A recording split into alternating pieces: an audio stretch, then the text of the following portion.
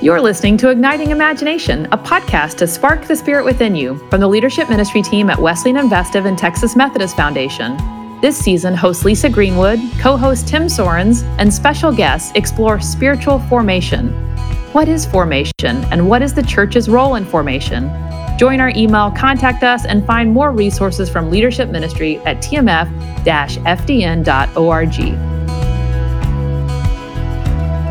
Hi friends, I'm Lisa Greenwood, and I'm back with my co-host for this season, Tim Sorens. Hey Tim. Hi Lisa. Our theme for this season is formation. So we're talking about what is formation and what is the church's role in formation and how is it changing. And we're learning so much through these conversations, and we hope you are too. Now is a good time to say that we love hearing from you. If you're not signed up for our email, you can find a link in our show notes. And when you get those emails, you can reply directly to me. Let me know what's rising to the top for you in these conversations. One of the most important pieces of this that we'll explore today with our guest is about the role of institutions in forming people. And I'm wondering, Tim, what your take is on how institutions form us. It's such an interesting question, isn't it? How do institutions form us?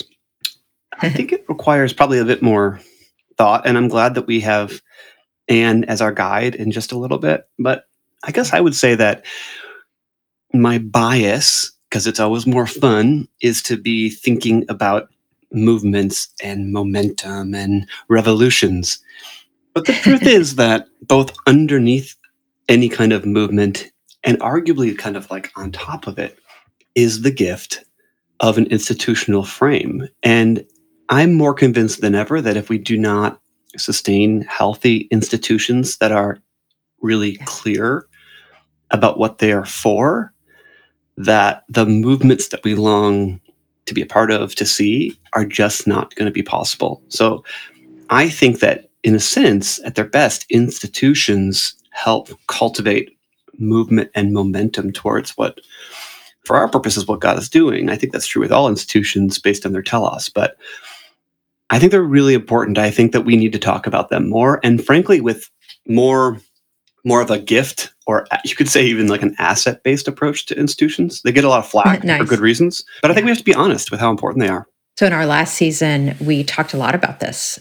We talked about institutions as separate, really, from the structures that hold the institutions, but that the institutions themselves are the carriers of core truths and values and practices, right? And so what you're talking about, I think, are those institutions that create the framework, right, for the common good, for the formation of people and societies. And so we do need institutions, and the church, not the structure of the church, not the denominational structure or that sort of thing, but the institution of the church and local churches. I mean, they hold those core truths and values and practices, and they offer us opportunities to be formed and shaped. And when those institutions are silent, they have abdicated their role, their very important role right now. And so I so appreciated this conversation with Anne today, and we touch on this in our conversation with her. So I'm looking forward to you all getting to hear her. But before we jump into that, Tim, will you give us her bio? Yeah, I'd love to. Anne Snyder is the editor-in-chief of Comment Magazine and oversees Comment's partner project, Breaking Ground.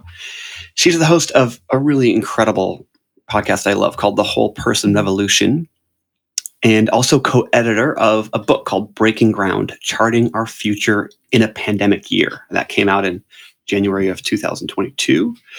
Before leading Comment, she directed the Philanthropy Roundtable Character Initiative. It was a program seeking to help foundations and business leaders strengthen the, quote, middle ring of morally formative institutions. You can see how we get into that in a second. Her path-breaking guidebook, The Fabric of Character, A Wise Giver's Guide to Renewing Our Social and Moral Landscape, was published in 2019. And she has published widely, including the Atlantic Monthly, the Washington Post, Bittersweet Monthly, and of course, Comment. So, Tim, when we were dreaming about who could be part of this season, you very quickly mentioned Anne as being the top of your list. So, will you say a word about why you've been inspired by her and why she's such a great conversation partner for this topic? I got to know Anne about a year ago, and very quickly I understood why she's such a gifted leader, editor, writer, because how she pays attention to the world around her, to other books, to other people, I think is actually quite particular. I think that she has a unique eye and lens for seeing the kind of undercover hero in a lot of places. She has been formed, as she's going to talk about, with a very global imagination. And ultimately, I find her to be both in person, in her writing, and certainly in conversation, an incredible host. She just exudes hospitality and welcome. And I just love being around her. I think that she's one of the more important leaders of our day. And so I was thrilled that she agreed to be on this podcast. Me too. Me too. So let's listen to our conversation with Anne.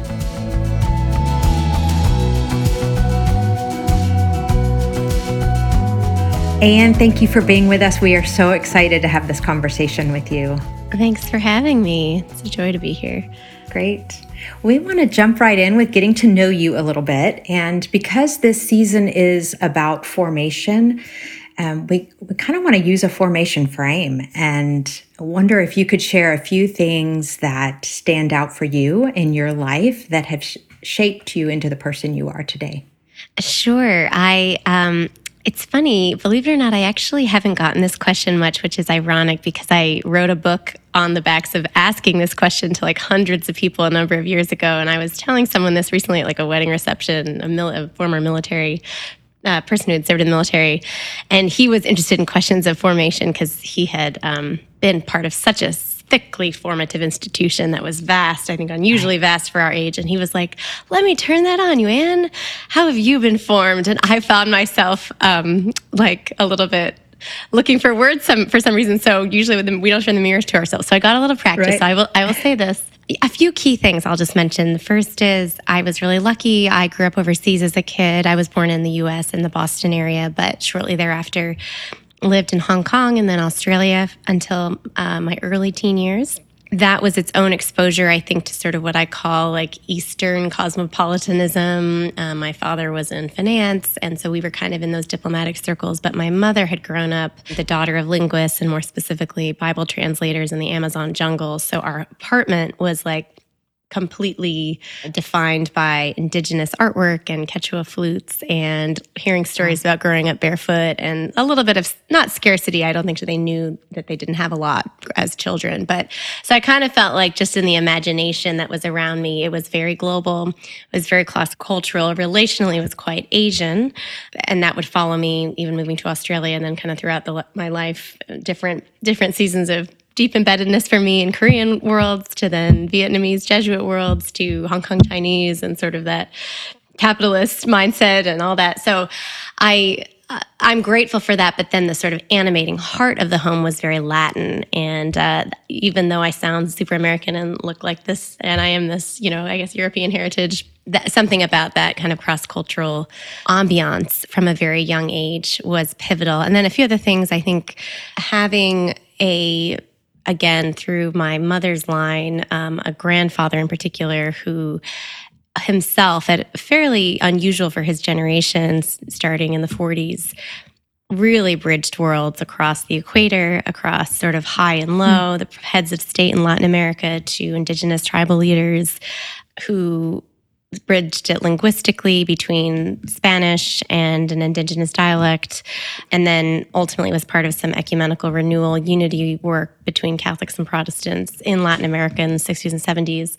I think there's something about his witness to me that I didn't really become a Christian until high school in a very secular environment back in the US.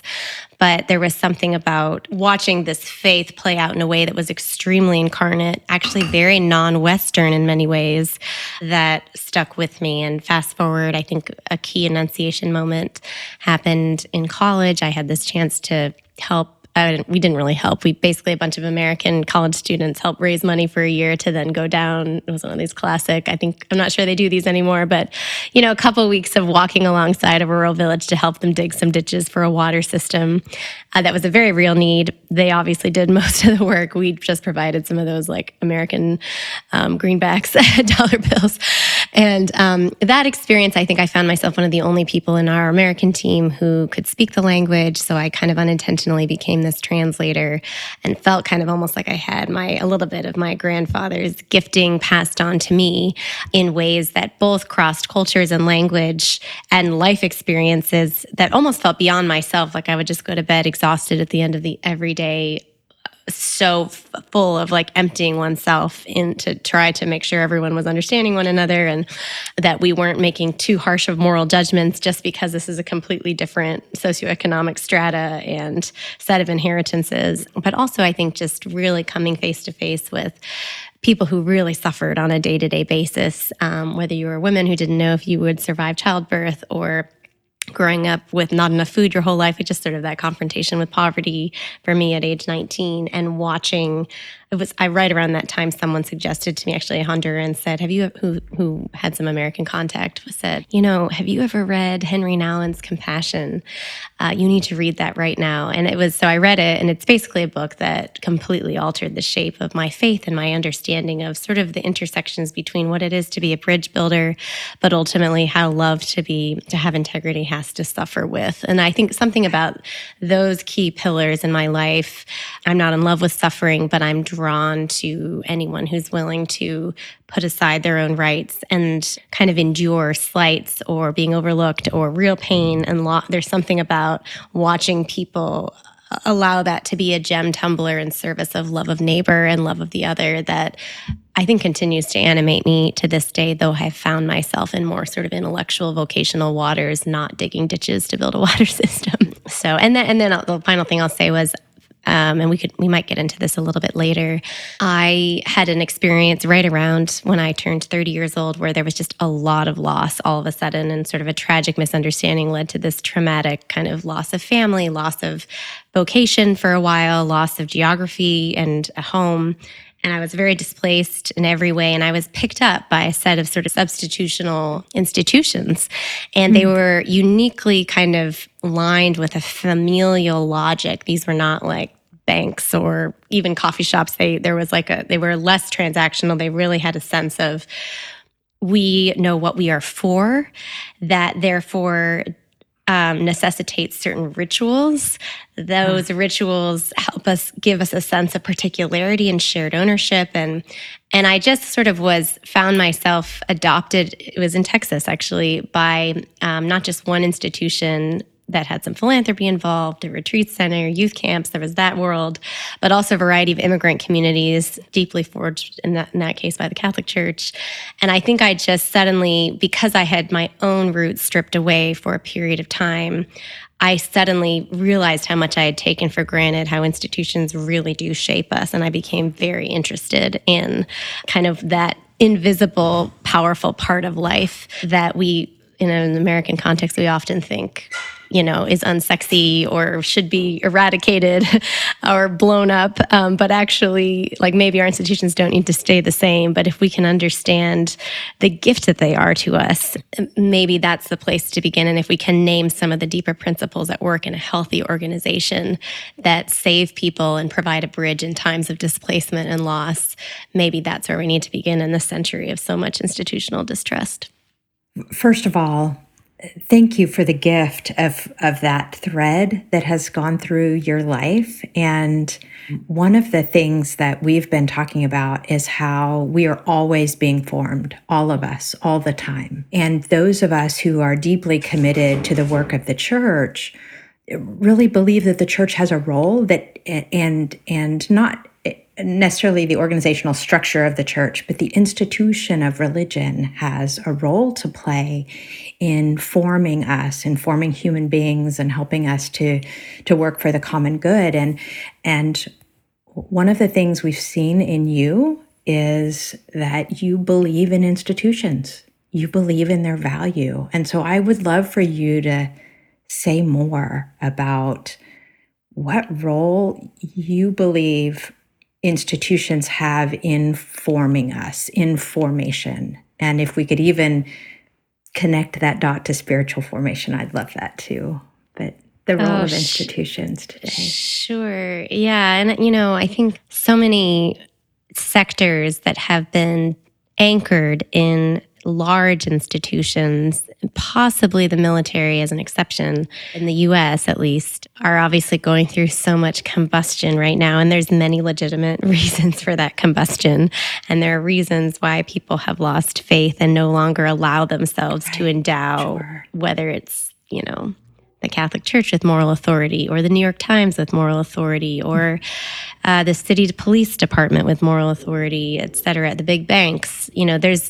We can all point to the historical plot lines that led to this moment of kind of reckoning and shakeup higher ed, and its sort of complete surrender to meritocratic norms at the expense of what it means to be a whole person and formed as a whole person, not just a brain on a stick, all that. But I think I see all of that, and I sometimes interrogate it in my own writing, and I'm sympathetic. I'm right on the line between millennial and Gen Xers, so I am enough of a product of my own generation to be skeptical of institutions. But I believe in them because, and I think there's something like both very exhausting and also actually fundamentally dishonest about consciously both thinking and behaving as though we are our own islands, and that we have come to every conviction on our own, and that we have not inherited anything. And I think the older I get, the more I find myself, and this may be actually a little bit of a feminine thing too. I don't know if this comes a little bit more naturally to women, but the older I get, I just find myself using words that are like gift, receiving, wombing, what it is to steward. I just find myself naturally gravitating towards these verbs that have me as a player in a long line that comes before me and that goes after me. And I do think institutionalists see themselves as debtors who owe something, not creditors to whom something is owed. And I just find something about that very beautiful and actually even helpful. Like, we're in this national moment of reckoning over a number of things in our history, but most obviously kind of what you might call the original sin of sort of racial hierarchy of human value. And I think it's helpful, actually. On the one hand, we want some dose of individualism to yield what was the initial civil rights movement in the 60s, or the feminist movement. I mean, some of the good things that occurred to allow, individualism has its way of, I think, honoring human dignity and agency. But there's something about recognizing that we are in some long, mysterious stream. And that doesn't mean we are like a cog in the wheel, that we have no purpose and it's all just, we're part of this anonymous sea. But that somehow understanding that institutions are the bridge for us between individual self-actualization and contribution, and a sense of understanding your role with something larger. And I think that another thing, and this is not all original to me, there's a wonderful book that sort of gets overlooked sometimes by a man, I think he was at Georgetown, called Hugh Hecklow. I don't think he's living anymore, called On Thinking Institutionally. And he talks about how, the rules... We know this work. Do you? Yeah. Do you? Okay. Yeah. It's like, the rules of an institution, or even a profession, traditional professions, law, name them, they're not transactional like traffic regulations. They somehow get woven into our very identity when we practice them. So, I always find this when I talk to teachers. I don't have the gift of teaching. I wish I did. But when I talk to true teachers, whether they're teaching kindergartners or college students or even graduate students, there's something in their relationship to their craft that is extraordinarily humane. Like, they understand the end, in this case, a human end towards which they are laboring. But there's also there's something about the pedagogy and what it means to cultivate a community around an idea, and what it means to create a safe container for deep disagreement, and what it means that, and there's something about all of that is it's almost like the way religions are created. Like, there's something deeply anthropologically brilliant about understanding that we are actually not meant to be, me, myself, and I, like we awaken to the deepest truth of things always in dialogue. And I think institutions are the containers that allow us to experience that dialogue, even when it's discordant. Oh, it's beautiful. Yes. I mean, institutions as containers for the forming, right? Through dialogue, through conversation, through this sort of ability to disagree and discover and be curious. It's quite countercultural to be a firm believer in institutions right now, particularly with kind of the winsome nature and conviction that you are. I find it actually quite inspiring. And as you said, if we take a moment and think about just kind of the honesty of how we have been formed, as we keep asking that question, of course institutions form us. And there's kind of like a fleeing away, perhaps, of thinking in some ways that they don't, when of course they do. So I just really appreciate that.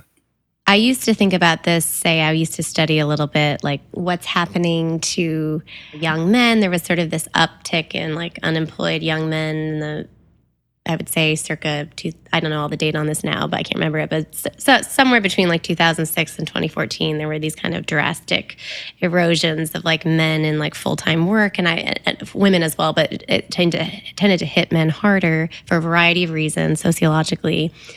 So I thought about it then, but then it became so much clearer over COVID, as even though many people, people especially in white collar work did retain their jobs and were able to continue to get paid and work in the world of ideas and virtual exchange behind a screen.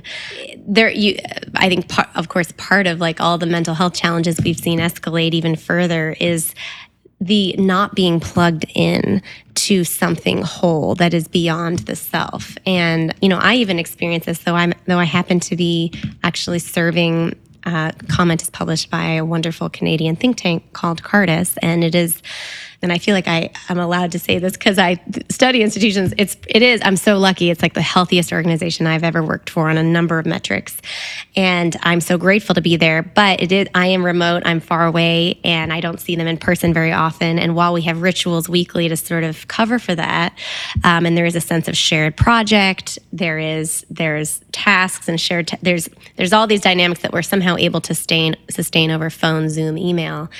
On days where I really need to have deep work, there are times when I'm like, gosh, I feel like such an observer and so alone. And I'm somehow, everything about my sense of purpose, what this is for, it's getting diffuse. It's losing itself. And you can easily almost settle into, it is sort of depressing to feel, institutions are there, especially if we're a part of them, to remind us of like a great purpose that we have in history. And I just think human beings don't do very well when we are taken out of that electrical outlet. I totally agree. And you are the host yourself of a podcast, which I love, called The Whole Person Revolution. Yeah. I'm wondering if you could tell us from your perspective, why whole person? Like, what do you mean by that? Mm-hmm. And I'm also curious, if you give kind of a sneak peek, what are some of the topics as you think about what it means to be a whole person, whether that's through comment or specifically for the podcast? What are you wanting to explore right now as you think about what does it mean to be whole? Yeah. This book I got to write a few years ago that wound up being called The Fabric of Character, I wanted almost on sheer, I think this would sell better grounds. I wanted to call it The Whole Person Revolution. And, for a variety of reasons, it was a more conservative place. I don't know. I don't want to call them stodgy, but they didn't like the word. They didn't like the phrase. So I said, I'll save that, and maybe I'll use it for something later on. So I'm glad I've gotten to use it for this podcast.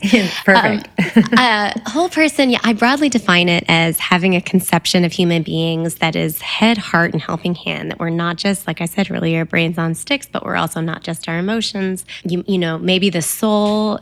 But not everyone believes that we have souls. But for those have a theistic perspective, the soul maybe gets closest to somehow describing this like integrated way in which we live. And what's exciting is it seems like whether it's studies of trauma and things like the body keeping the score, it does seem like we are in this age, we're in an age of so many contradictions, but one of the good sides of what also feels contradicted by all the nudges in our culture and of our technology is does feel like we're in this time of like a humanistic renaissance, including from, very much from the most kind of secular quarters who don't have a transcendent frame of reference, who want to say, no, we don't just like reactions against post-Enlightenment, Western, arguably maybe more masculine ways of thinking, that has a place, but we want to say no, but we're also more woven together. And there's like a big shaggy unconsciousness that actually drives most of our decisions. And our body sometimes picks up signals that we don't always know how to interpret, but quicker than our brain does. And so on the one hand, when I think about the whole person, that's the individual definition. It's also sort of a gesture towards this notion that whole people are at their most mature. It's trying to like put maturity and what it means to be mature and to have to constantly be growing towards that on the horizon as an ideal. But what it means to be mature and whole is to be competent at some level. And that you could be disabled, you could have Down syndrome, but to sort of be competent in a gift to a family, to a church, to a neighborhood, to a school classroom, and compassionate. And so I think those two C's, when I think of like the wholest people that I know, they combine that. There's like some sort of mastery, and it may not be the way Harvard views mastery of a domain, but there's mastery of some like magical thing they offer, and they have this ability to express like deep solidarity, deep listening, patient listening, and the gift of friendship. So it's like there's something about this wholeness in ourselves that is inherently porous and does relate to others, relates to the institutions, et cetera. So yeah, this podcast, which has been its own evolved thing, I started it during COVID when I was running Comment, but I did the crazy thing and decided to start something else during COVID because I just felt this like moral compulsion to create a more up to the minute space where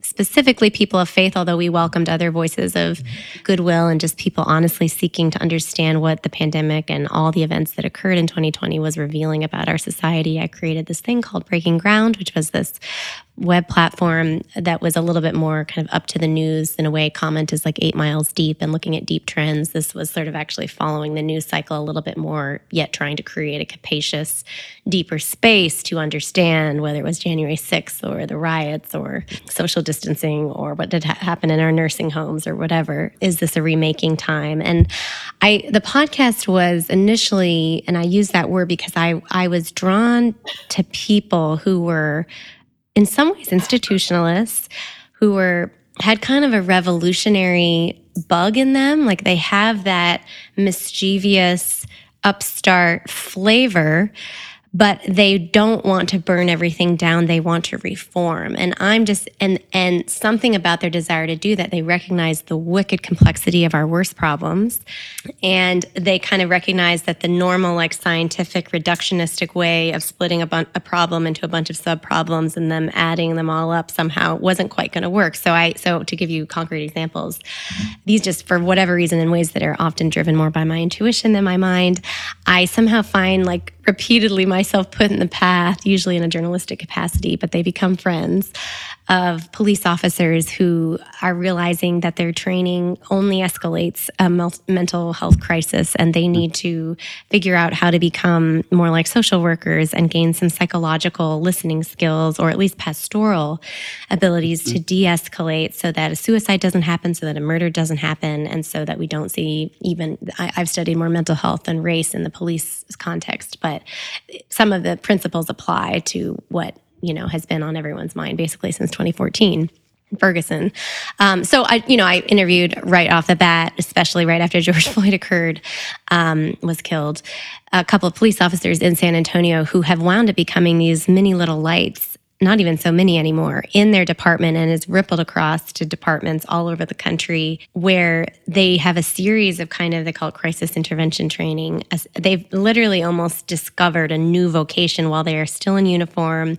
Their weapons are concealed under a t-shirt, but they are they're relating in their jobs more like brothers to people in great duress. And I just find that fascinating. How do very macho men learn how to sort of shift themselves to actually be much more solutions oriented and not just continue sort of on a trajectory where we're stuck as a city or as a sort of culture war around policing. So that's one example. I mean, I view them as like growing into becoming more competent and more compassionate, to sort of get back to the whole person definition. Another one that was early on in this podcast was interviewing both the founder of and now a former prisoner as part of this rather incredible offender community called the Other Side Academy in Salt Lake City, and they're replicating in, I think, Denver and I think Dallas. I may be wrong about that, but it's this very rigorous, almost like, I don't know, multivariable calculus level moral community that accepts men and women who have spent anywhere between 8 to 20 years in jail or prison into it. And you can stay anywhere from 2 to 4 years. And it's all peer to peer. And they have a series of like deep principles that really transform you as a person. So it is like character transformation in a scene, in a home. And I was just interested in this notion, especially during COVID and during this time of social isolation, and on the one hand, feeling like we're all in this together, but then vividly in our politics and elsewhere, that became evident that wasn't so real, that we were really in it together. Right. And so I was interested in like, at micro scales, can I flesh out the disciplines and graces involved in a logic that says you are being saved by this very community that you yourself have to save. You save the community that is saving you. It's always this dialectic. And what does that look like concretely in this case in a facility where people have had extremely messy stories and lives and have been publicly punished for their mistakes? So a lot of the people I interview on the podcast and how I think about the whole person revolution, they tend to be stewards of institutions, whether they began in a position of authority or have risen up to that, or a sphere. It may not be so structured. It may be Miss Rosie on the block in Shreveport, who's sort of the trusted older auntie figure that everyone goes to when gunshots ring out on the street, and she's the one making cookies and she's the one gathering them on her front porch. But I'm just interested in these people, and they tend to be comments, actually, core readership, who I think are feeling increasingly beleaguered and alone in an age that is obsessed with binary warfare in our politics and our religions and who are somehow bringing much more of an aptitude of, I don't know everything. I know relationships are paramount and keeping relationships healthy are paramount. I also believe in truth-telling, and I do believe that not all relationships can just flourish without some moral undergirding. We have to sort of try to understand the suppleness of a shared truth, a horizon of the good. And I want to take some risks and try some things that are often a little bit iconoclastic within my own sector, that are going against the norms, but I want to do so in a way that is trying to save this institutional reality to be more in touch with the human needs of our time. So it's a little like broad, but I still love the title. And I do think I try, if say the people I'm interviewing are not themselves don't necessarily emanate full wholeness yet in their being, because of course we're all works in progress, the way that they're thinking about their vocation and the sort of communal challenges they're seeking to meet with great honesty, but also persevering hope. There's something about that I just think is worth sharing and teasing out in the particulars of their situation. I love it, Anne. You're like a champion and connector for these revolutionary institutionalists. Which, hey, that's a new phrase. I like that, Tim. Yeah. Oh, you said it. Maybe I'm just putting them together, but revolutionary institutionalists. I feel like you have a sixth sense for finding and connecting and championing in them. And as you said earlier, the folks who are obsessed with the binary warfare tend not to be as attracted to you, and vice versa. But the amount of just sheer beauty and good that is already happening, I feel like you've got a special eye to see. And so whether they're on podcast or through comment, through conversations like this, it's just such a gift in such a exhausted and anxious kind of broader culture, which is also deeply formative, to be reminded of these ordinary heroes. So grateful. Yeah, no, thank you. And I genuinely feel, I don't say this glibly, but it is just one of those weird, like God kind of helps you out on your vocation. And I really feel like I have just time and time and time again, it's like little whispers of calling confirmation. Like somehow these are the people I continue to meet. They're often not in the spotlight. Aspen would never invite them to the Ideas Festival, very rarely. Like they're not in that tier of like sparkly, shiny people who get all the glory about, whether it's on altruistic grounds or success grounds or saving the world grounds. But I somehow feel like I get this insight into the wise ones who suffer their way to really serve our world. I would argue serve and keep our democracy alive. And that's really not my doing. I don't know why. I just too consistently luck out in crossing paths, and I have been given eyes to see. And I think the main question I ask these days is how, speaking of institutions and how institutions can kind of overdo it, insofar as I steward a little institution, albeit a magazine that is a different kind of institution, how thickly and intentionally from the top or from the center of something like that do you try to coordinate all these people? Do they need to know one another? Should they? Or is that just more homework? Like, how do you think about actually helping equip them and connect them where in a way that's deeply valuable, life-giving, ultimately it lands in friendship for its own sake and not any other end? And that's the questions I'm not quite sure how to answer these days, but I think Tim and you and I share that desire and like love of what can happen when people feel united and feel like what they're doing is named for them, either through a story or a moral vision. And then they meet others who may be in a totally different sector, but the logic that is animating them is very similar and how they can learn from one another. But I think I'm just not sure these days, well, if there's some new, almost like a new church unfurling here, a new form of the kingdom unfurling, what does the coordinating role need to look like? Because I'm not sure it's like top down, but there does need to be some organizer or multiple organizers. And so this goes back to conversations you and I have had, Tim, but I don't know the answer to that question.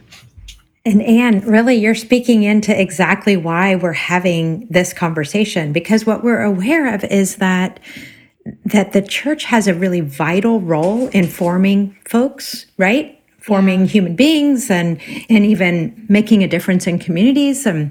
Yet we have narrowly defined that. We've made that what happens on Sunday morning or the weekend worship experience or in Sunday school, and that we have narrowly defined how formation happens, whether that's in the weekend worship experience or in Sunday school. And actually we're being formed all the time. And when you talk about these leaders and they are humble servants and they are leaders and they are revolutionary and they are countercultural and beautiful and transformative, and they are, and you describe this, they are being formed in new ways than maybe how they might have been trained for their professions or their institutions. But now they're realizing, I need to be formed in new ways. And then they're helping form others that then impacts the community and such. And so I guess those porous lines between what the church calls its to do and how human beings are being formed, which actually isn't that the purpose of religion? Right, is to form us and shape us to be the human beings that we're called to be and to transform the world. And so, like, liberating that formation, unleashing it, blurring those lines, creating more porous intersections with what it means to be human and to be a part of the emerging and flourishing common good. Isn't that what we're talking about, really, ultimately? Yes, I think we are. And I struggle with this. Recently, someone I really respect, and who's actually Greg Thompson, who's captaining this Welcome Table for us, which is a series, so far a written series, but we might do a video. It's sort of interweaving hospitality, the culinary arts, civil rights, and how hospitality can be this sort of surprise when done really well, can be this surprise, like not weapon, but it's like we're always trying to combine, okay, if our age is obsessed with like battles and war, how can these things that are technically the opposite of that not play by the same rules, but actually serve as a more powerful puncture? So anyways, it's sort of a series about that. And we happened to be planning something the other day, and he said, just in passing, he was like, a lot of like evangelical elites don't go to church. And he said that in passing, and I don't actually use the word evangelical anymore, like a lot of people, not because I've gone through some massive deconstruction, that's its own conversation, but for many reasons it just feels like it's become a very useless word in the American context that describes a political identity more than the adjective I think it's meant to be, to describe a spiritual fragrance and set of practices. But I was thinking about that statement more broadly as someone who has probably grown, and maybe I've become more Catholic in this way actually, because a lot of these people I just named, that was like a smattering of all the people that I feel like have come to my life as gifts, who are in so many different ways humbly serving as agents of repair in their context, whether that's geographic or institutional. They feel in some ways like my church, except that often, there's not shared place. There sometimes is, but I would say more broadly, like all these people are scattered all over the place. So the sense of my own accountability to them outside of conversations and me trying to be helpful to whatever they're doing is lower. And so there's so many things I could say, because I'm thinking a lot these days about, like, insofar as I'm trying to create this like hidden or not so hidden irrigation system behind a certain kind of person that tends to be animated by faith, but doesn't have to be out there, that are like serving our common good along these metrics. I'm thinking about that in my local place, which is DC, which is a very quirky local place because it's not only local all the time.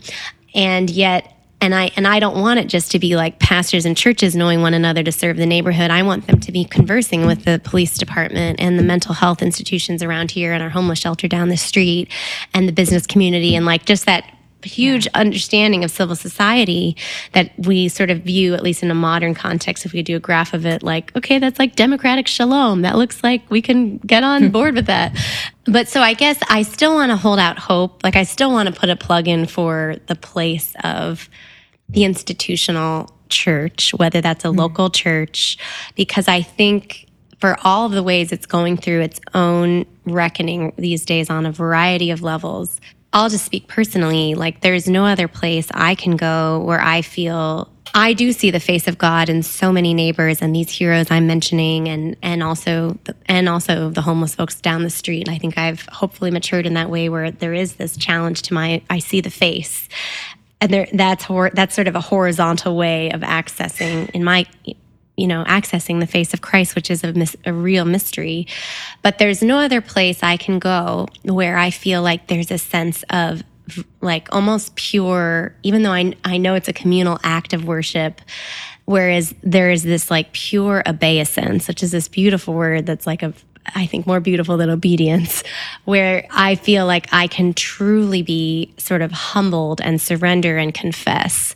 And there's something about that like ultimate telos and ultimate sacrifice that's like this cyclic and Eucharistic thing that I still believe like needs to happen in this consecrated way that requires an institution called the church. But Tim is really the expert on like, what is the church for? But I agree with you. And I think I'm trying to figure out, okay, how do these like light posts that allow for that ultimate constant ritual of renewal and humbling and wrestling to occur in corporate life, because we also have our private ways of doing that. How does that then punctuate? Like, what is almost the metronome at which that then interacts with the kingdom as it's living out Monday through Saturday through Sunday to again and again and again usually in a place? So I don't have answers on this. Walter Brueggemann would, but I'm very much wrestling with this because, to be honest, I get a lot, and this is a compliment to our work, although my colleagues who are more theologically proper than I am don't always love when we get this, but comment, like, here's a lot from people who use it as like a prompt for their dinner conversations or whatever. Yes. They'll be like, this is better than church, Anne. Like, this is like amazing. It's so sacred to like actually sit down, read it myself, discuss it with someone else.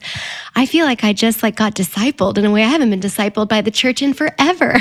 And I'm sort of like, well, we're not trying to replace anyone here at all. And we're just a little, but there's something going on here where I think the baggage we bring to certain spaces, the ways in which frankly, so much of, I would say, local Sunday church life everywhere, I don't care what denomination or Catholic, that it's just so disappointing.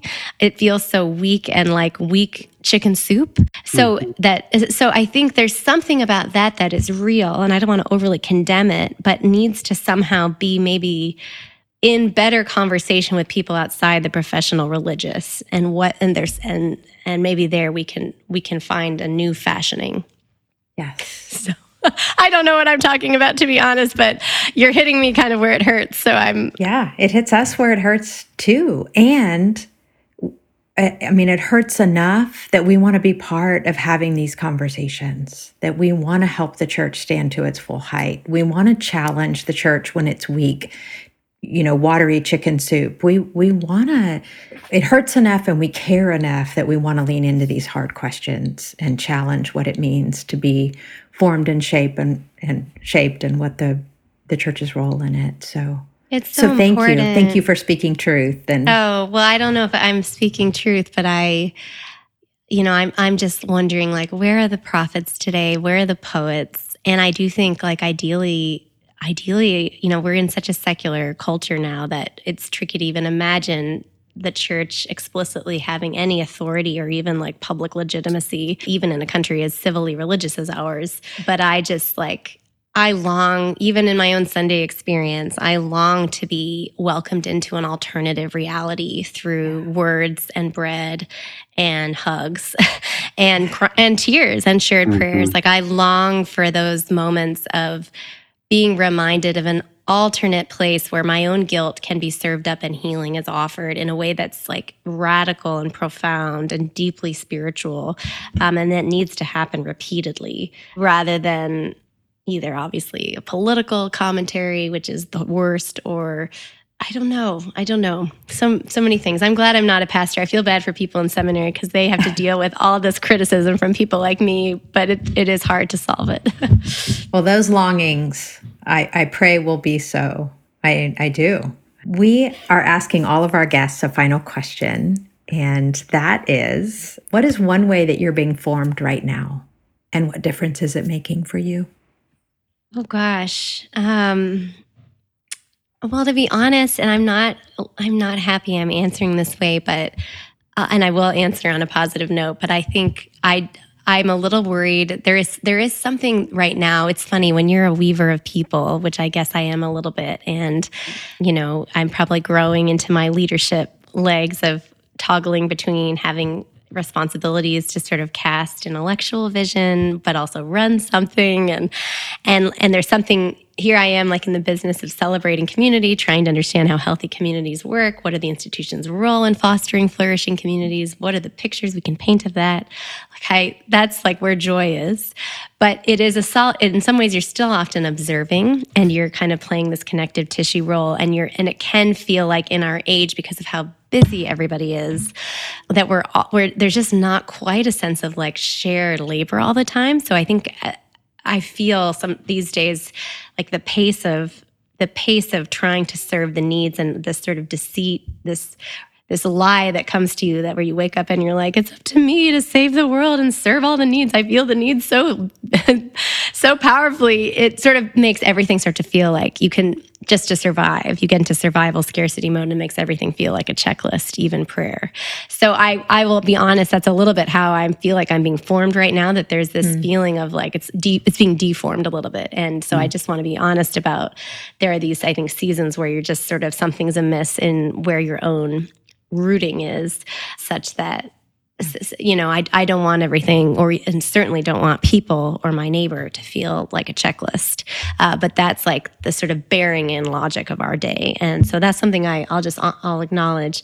This is so recent, but I'm just going to mention it, and it may be so politically incorrect. For the last few years, I have been asked here and there to reflect. It's sort of an unusual thing for me to be asked to do, but I have said yes. I've been asked to reflect on like what it is to be a woman in public, or a little bit in public. I'm not massively public, but a little bit. And I didn't ever used to think very much about gender. And I think more recently, I've said yes to these opportunities because in different milieus, whether I've been in pretty conservative, more male milieus or more lefty, or name your politics, let alone in the sort of religious life, in a city like DC, which is like pretty ego-driven and policy-oriented and top-down solutions and who's who, all of that.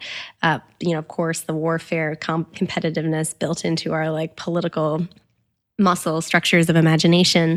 I have sometimes felt like so alienated from the reigning ways of doing business, even though I believe in excellence and I believe in good grammar and I believe in deadlines and all of that. I have been like grateful, even, and you're really not supposed to talk about gender these days for all the obvious reasons, but I do think there's something about having a chance to sort of think about things like the spiritual mothering of social movements and what, not necessarily women, but like the feminine spirit in the world.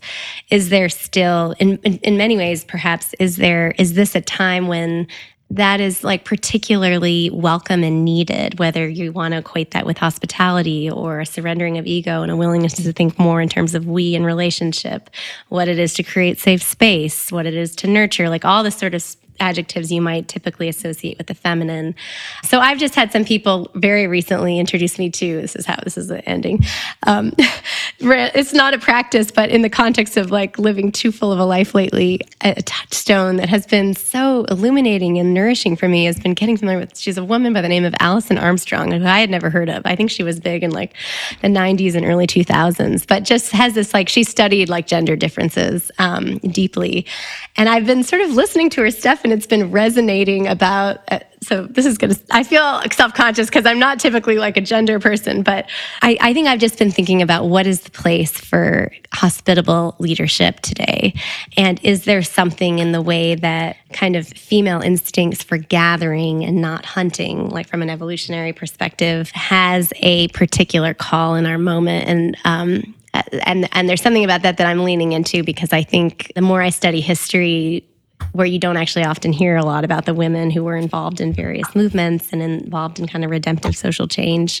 But the more I'm like peering beneath the surface of things, I'm just encouraged, and I feel like, okay, so it's just something I'm meditating on. I love hearing this. And honestly, Anne, so here I'm 2 months into this new role, and I'm the first woman to lead this organization, this 85-year-old organization, right? And I'm not, I mean, like you said, you're not typically championing, gender rights or equity, or although I hope we embody it in all that we do and say. But I've been thinking, what does it mean to lead as a woman and be my own full person in this role? Mm-hmm. Right? To think about collaboration and hospitality, and it's nothing about what has gone before, because I've learned so much from those who've gone before, and I want to embody that too. But I want to be the fullness of who I am, and not try to be something that's been expected. So I'm actually really encouraged by your words, Anne, and this journey that you're on, and that you're being formed right now by these things. Yeah, thank you. Yeah. Thank you. Well, good. Thank you. Absolutely. So, and thank you for being with us. Thank you for our conversation today. You are a gift. Ditto. Right back at you. Thank you, guys. Igniting Imagination is a production of the Leadership Ministry team at Wesleyan Investive and Texas Methodist Foundation, with excellent editing support from TruthWork Media. Check out our show notes and website for more information about all our guests and how you can follow them. I'm Blair Thompson White, and from all of us at Leadership Ministry, thanks for listening.